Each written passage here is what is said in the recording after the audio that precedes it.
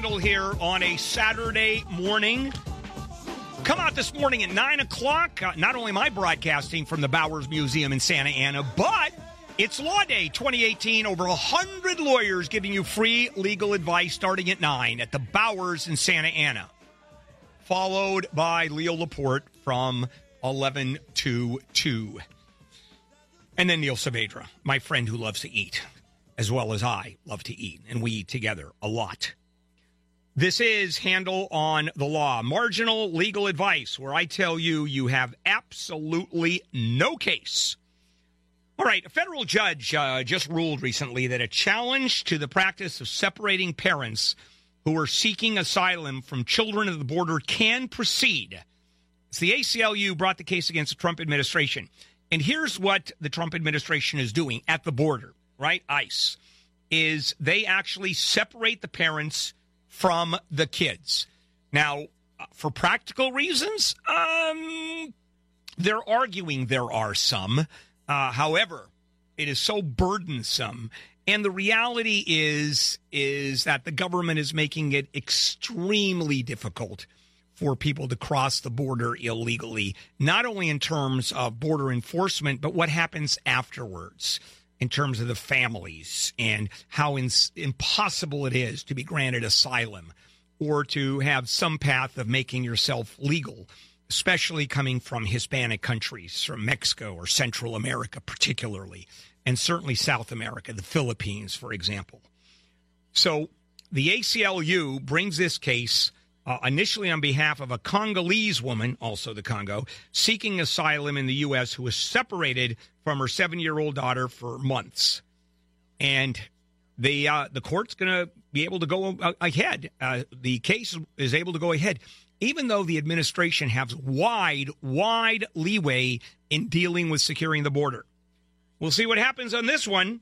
But the federal judge ruled that the lawsuit against the government representing these people can move ahead, where the government originally asked for summary judgment, that is, that there's no case here at all because the government has the authority to do this without interference, and the ACLU said, no, you can't.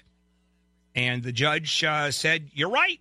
It's a federal judge. Of course, that'll go up on appeal. We'll see what happens. Now let's take some phone calls. All right. Judy. Hello, Judy. Welcome. Thank you, Bill. I have inherited a third interest in some commercial properties, and I have 2 other siblings involved. I'm not interested in staying in business with either one of them. Can you give me an idea of if I can just say I want to sell my third? Yeah, you can force the sale of your third. That's okay. Easy. And so what I would do is get an appraisal and tell them to buy you out at market value, and or we're selling the property. You can force it. You're a third owner of the property. Okay, so it doesn't need to be 2 of the 3 that No. Any one of you has the right to force the sale. That's what I needed to know. That's what you're going to know. How about that? Hello, John. Hello, John. Yes. Yeah, my question is, I know of a gentleman who has or had a fake military ID, and there's pictures of it. He's admitted to it. Could he successfully sue me if I were to put that all over Facebook and Instagram? And you're talking about and mention that it's a fake ID? Yes. No, but why would you bother? What do you care? If you that's accuse, a long story. Yeah, but if you accuse him of having fake ID and it's true, he can't very well. He can't sue you, and you're sure that it's fake ID, because if you call it a fake ID and it's not, you're looking at a world of hurt. But if it turns out to be, if it turns out to be true, go. I happen to have my own military ID, and I know that one's fake. Okay, then no, you can't be sued. I mean, you can be sued, but he's going to go no place with it. Right. Thank you very much. All right. Yeah, and some people I can see the offense. Yeah, I can see that. If someone served honorably with the military and somebody else claims that he or she has served, and here's my proof and it's fake ID, yeah, I can see that. That's legitimate to get upset. All right. Alan. Yes. All right. Go ahead. Okay. I have a problem with somebody who has been calling me, a company or something, for 5 years, asking for a person who I have no idea who they are. I guess it's a creditor of some sort, and no matter what I do, I can't get them to stop. And So why don't you call the phone company and have them try to trace the number and saying that you're being harassed by an unknown caller? Well, I never thought of that. The phone company. No, you put in a claim to the phone company, and they'll try to find out who it is. You can't do that. You can't do that, and the phone companies don't want you to do that. So that's where I'd go first. Yeah, I never thought of that, right? Well, that's why you call me. That's why this show is called Handel on the Law, because that was not a legal question. And those I answer very well, the not legal questions. The rest of it, All right, Sandy. Welcome to Handel on the Law. Bill, I have a mortgage with Chase Bank, and a few months back they offered to refi the home mortgage, which I agreed to. They said they could pull it out of the living trust, the house, and that they would put it back. A couple of days ago, I took out the paperwork, and I noticed that they did not put it back into a living trust. They don't put it back. You put it back, Sandy. Okay. They don't have the ability to put it back. What you do, and there should have been simultaneous transfers, that at the time of the funding, the property goes out of the trust, which it's in now, I'm assuming, or was in, because they can't or they won't refi a house that belongs to a trust, only as to an individual. So what they did, and I did the same thing when that happened to my property, is I took it out. They refied it on a property that I own. It was in a trust, so I transferred it out of the trust into my name and transferred it back. And I did it in the same amount of paperwork. So what you're saying is the trust still owns it, right? Yes. Then just transfer it back. You can do it on your own.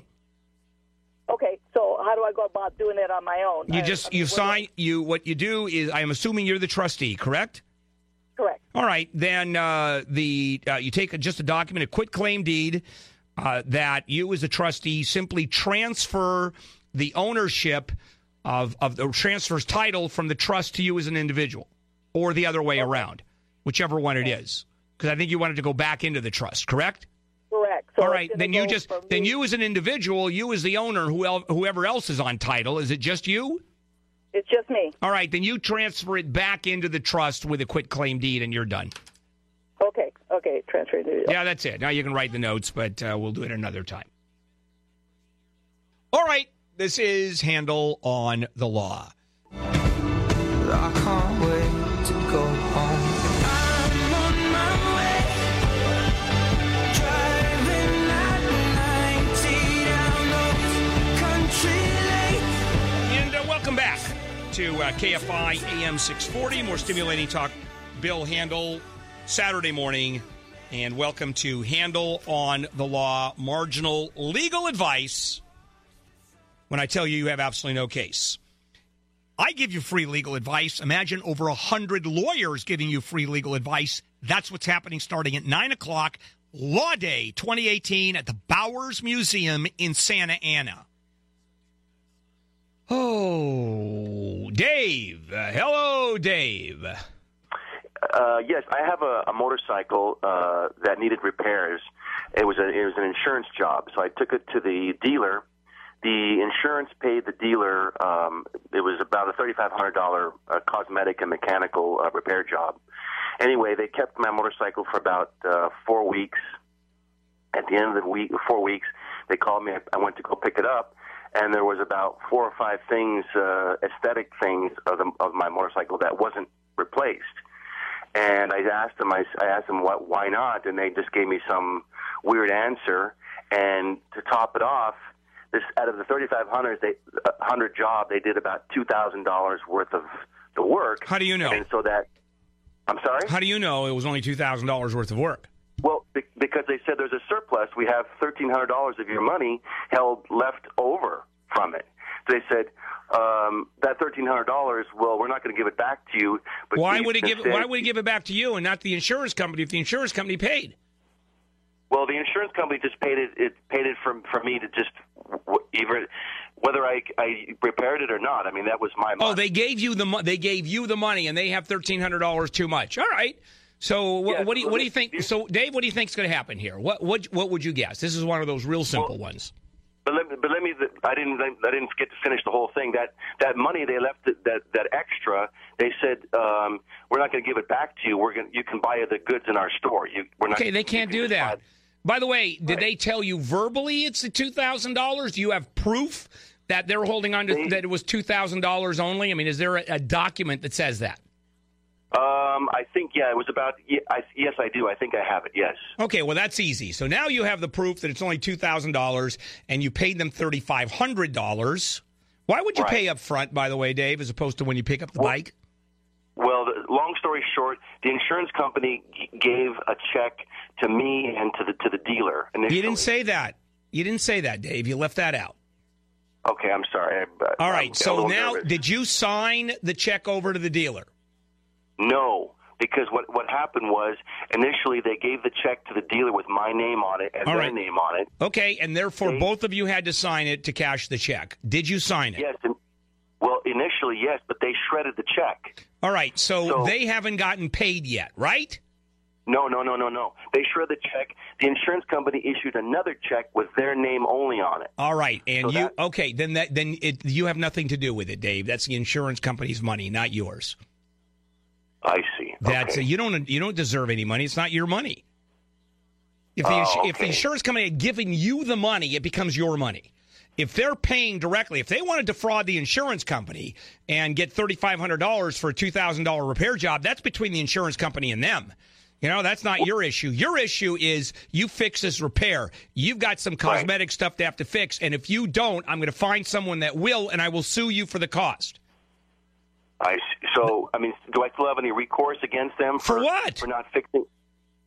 I'm sorry? For what? Not fixing it? Yeah, your recourse is tell them to do it, or you're going to go out and get it done, and you're going to file in a small claims court. That's your recourse.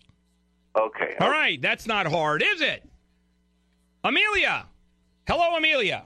Oh, yes. Thank you. Thank you. A quick question. If someone hires a criminal lawyer, is there any way for someone to check that criminal lawyer's how many cases he's won? Yeah, no, you know what? Good for you. That's a good question, actually, Amelia. Thank you. What you can do is check with the state bar to find out if there are any complaints. Okay. And other than that, it's a real big issue. You just do it by reputation. If you don't know, Amelia, who you're dealing with, then it's pretty hard. Yes, it is. Yeah, it's real hard. So you have. Are you in the middle of one right now? Or are you in the middle of a criminal? I know someone that hired a criminal lawyer, and they're supposed to be very good in that problem that they have. But I was just wondering. No. By the way, what difference does it make now? Because the attorney's been hired. But the answer, the short answer to your question, Amelia, other than checking the status of with the state bar, have any criminal complaints, or has any complaints been filed against him? Are there any disciplinary actions pending? Are there any investigations going on? That you can find out from the state bar. Other than that, it's all reputation, Amelia. Okay. Yeah. And that's a toughie, too. It is a toughie. You can interview. Absolutely, yeah. Whoever has a good, you know what? You're absolutely right about that one, because you can go and interview a lawyer, and you can have a phenomenal lawyer that doesn't interview well, And you can have the most glib lawyer in the world that sucks, who's just a con man, and there's no way to tell. Yes, and that's happened. Yeah, no, I understand. That's she has a point, and there's no answer to that. Unfortunately, there's no easy way out. Hello, Rick. Your turn. Welcome to Handel on the Law. Yes, sir. I recently bought a locker at a storage war or storage place. Yeah. And the contents were just basically like somebody dumped the whole office in the locker.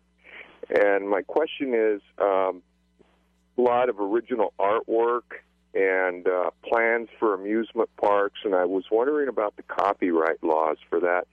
If I'm able to sell it or reproduce. It's not a question of it is a question of a copyright, but I would think you could.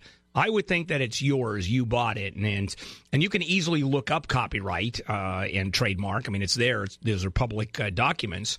But unless you find someone that's, first of all, going to even know that that's doing it, it depends on how long that's been in the storage area and how did that someone get hold of it, and was it stolen, was it not? You're holding on to this stuff unless someone comes in and complains or gets a cease and desist. I think you're in pretty good shape. It sounds like you really hit the lottery with this, Rick. Yeah, I only paid $10 for it. There was a heater in it that I wanted, and this was just kind of a bonus. So what I would do is simply do a search of copyright and trademark. If there is an R or a T on any of it, but plans probably aren't, I would think. Okay. Yeah, and I don't know who you're going to sell it to. If someone builds it, because you know what, I don't know the answer. I would call it just a little complicated. It's beyond my pay scale. You know what? Go on the website and talk to a copyright and trademark attorney and see where you go with that one. Okay. Yeah, I was just a little concerned. Yeah, no, it's a legitimate concern. I would be too. And what I would do is go on handelonthelaw.com and I would ask the attorney or one of the trademark copyright attorneys that question. And by the way, if I were to do that, Rick, I would get much better service than you ever could. You know that, don't you? Yes, sir. Okay, just wondering that you understand that. This is Handel on the Law. Julie Slater. Come over here, sit next to me. You can see where things go naturally. Welcome back to KFI AM 640, more stimulating talk. Bill Handel here. This is Handel on the Law. Marginal legal advice. Imagine over 100 sharks, lawyers, giving you free legal advice. That's what's happening today at 9 o'clock, 9 to 2 at the Bowers Museum in Santa Ana. It's Law Day 2018. Hi, Evelyn. Evelyn, go ahead. Oh, hi, Bill. I have a house that belonged to my late mother in Northern California, and my daughter has been living in it for several years, rent-free. I've heard she's kind of gone off the deep end and maybe growing pot. I want to know what I need to do to get her out. Who owns the house right now? I do. You have title to the house. It transferred from your mother to you, correct? Well, it's actually still in her trust. Then you can't do it. Are you the trustee? Yes. All right. Then as trustee, you can evict her. Okay, and what do I need to do? You can contact an eviction attorney, probably. You can do it yourself theoretically because it's fairly easy to do, but I would spend the money going to an eviction attorney. So I can't just go in and move her out? Absolutely not. Okay. Okay. Yeah, you have to evict her. Hello, John. Welcome to Handel on the Law. Yes. I was calling about a few years ago. I got a truck and I paid it off, and I haven't received the pink slip on it. And I called on it, and they told me they had lost some of my payments. Okay, and you have a record. And you have a record of those payments, correct? Well, I Western Union all my payments. You what? I Western Union all my payments into them because I'm running the road. Did you keep records? Did you keep receipts? Well, I kept a couple of them. A couple of them I can't find. Well, that's a problem. And when were you supposed to own the truck, John? How long ago? 2010. You know, I haven't got a payment. Yeah, that's a few years. That's a few years ago, John. So here is the problem. The problem is you can't prove you made the payments. And keeping receipts on something like that is really important. So I don't know what to tell you other than you sit down, negotiate, and said, I did make the payments. And, sending Western Union is effectively sending cash. Maybe you can go to Western Union and they have the records. I'm sure they do. And if they have the records, you can pull those up because it's not too many years ago and see if that helps. Then you have the proof. Other than that, what are you doing sending Western Union without keeping receipts when you're buying a car? I tear up my payment slips also when I happen to be leasing my car now. But I have my check. I have my check, and I have the account number on the check. And therefore, I can go back and prove that I made the payments. Also, I'm with a major leasing company with the corporation itself with the car. It happens to be a Beamer, and I'm doing it through BMW Financial Services. So that's pretty legitimate stuff, I would think. Catherine. Hello, Catherine. Oh, good morning. I have I have a revocable trust about 20 years old. Yes. I want to make some changes. Yes. Can I just type up a paper and say these are the amendments using the original date and showing the amendments? No, it's the original date. What you have to do is put a codicil or an amendment to the trust in this case, and you want to put the new date on it and say this amendment dated whatever date it is, let's say today's date, and refers to the trust dated. And that is, you now go back and mention the first trust because you tie the two together. And here are the changes. Now, you want to have very specific language. Okay, there is specific language you want to follow. And one of two things. Number one, you could just redo the whole thing or at least talk to an attorney. And it's going to cost you a couple $100 even to do that. Or you pull language off the internet for a trust. And effectively, all you do is follow that language and then indicate that these are amendments made to the original trust dated. So, for example, I know it says you want to change your executor. And there is language specifically that says this executor is a new executor, which supersedes the other executor, that kind of thing. And you want to be a little careful. How much money are we talking about, Catherine? Oh, maybe $80,000. Yeah, it's not very much. You can just do a brand new one on the internet and just date it.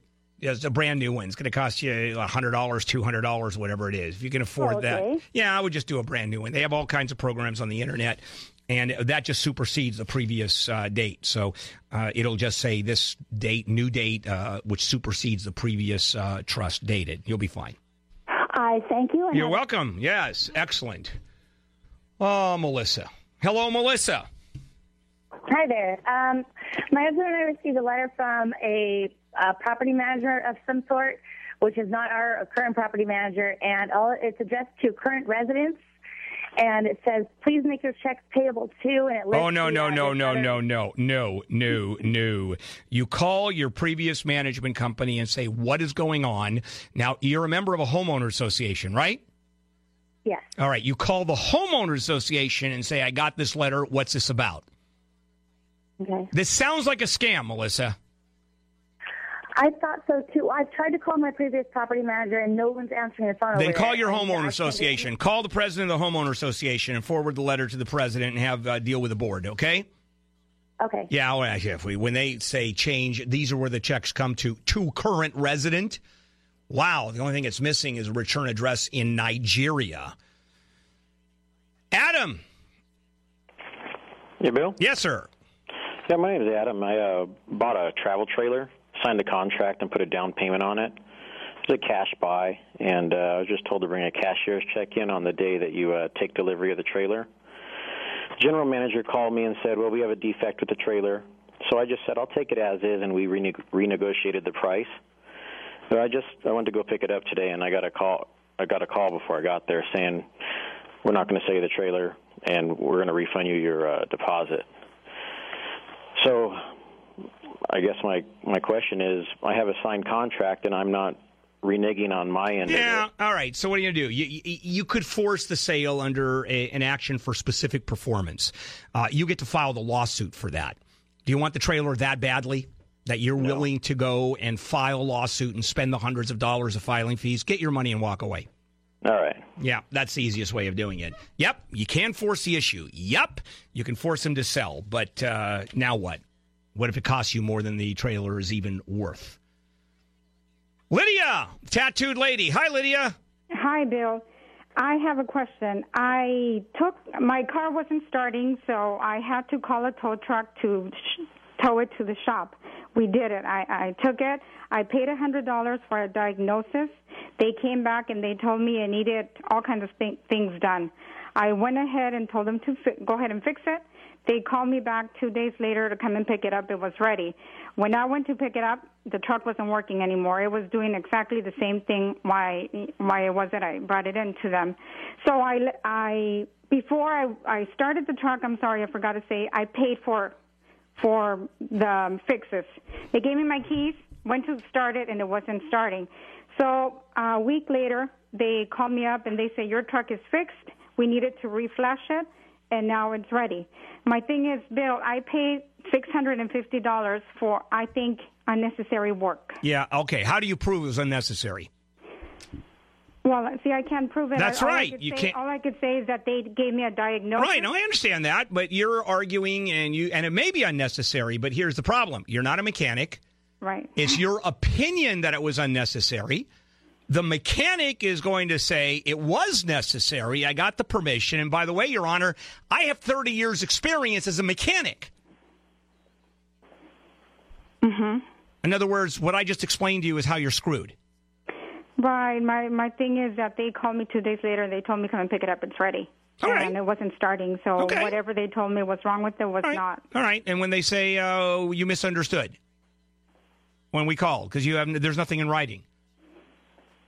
Yeah, Lydia, unfortunately, you can't prove anything, Lydia. You may be dead right, but there's nothing there other than your testimony, which, of course, is a little bit biased, and your mechanical opinion, of which, if I'm the judge, I'm going to go, okay, Lydia, let's start talking about how many cars you've repaired.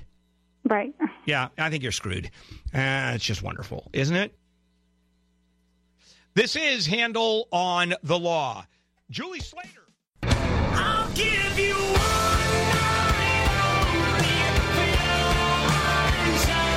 Welcome back to KFI AM 640, more stimulating talk. This is Handel on the Law. If you would like legal advice from lawyers who really know their stuff, I've got 100 of them here at the Bowers Museum in Santa Ana starting at 9 o'clock for Law Day 2018. Hello, Don. Welcome to Handel on the Law. Hello, Bill. Yes, sir. Bill, I have a very, very crooked twin brother. He and I are the only siblings in the family. My mother had Alzheimer's, and he managed to get power of attorney and gain control of her estate. He stole a car from me. He stole a coin collection and many other things. Well, he stole a car from you? We're not talking about what he did for Mom. No, my mother had left me that car. Oh, I see. And when her mind faded, he convinced her to give it to his daughter, and he took it from me. My mother did not want him to have that car. All right, but did she change the will? No. All right, so in violation of the terms of the will, they took the car.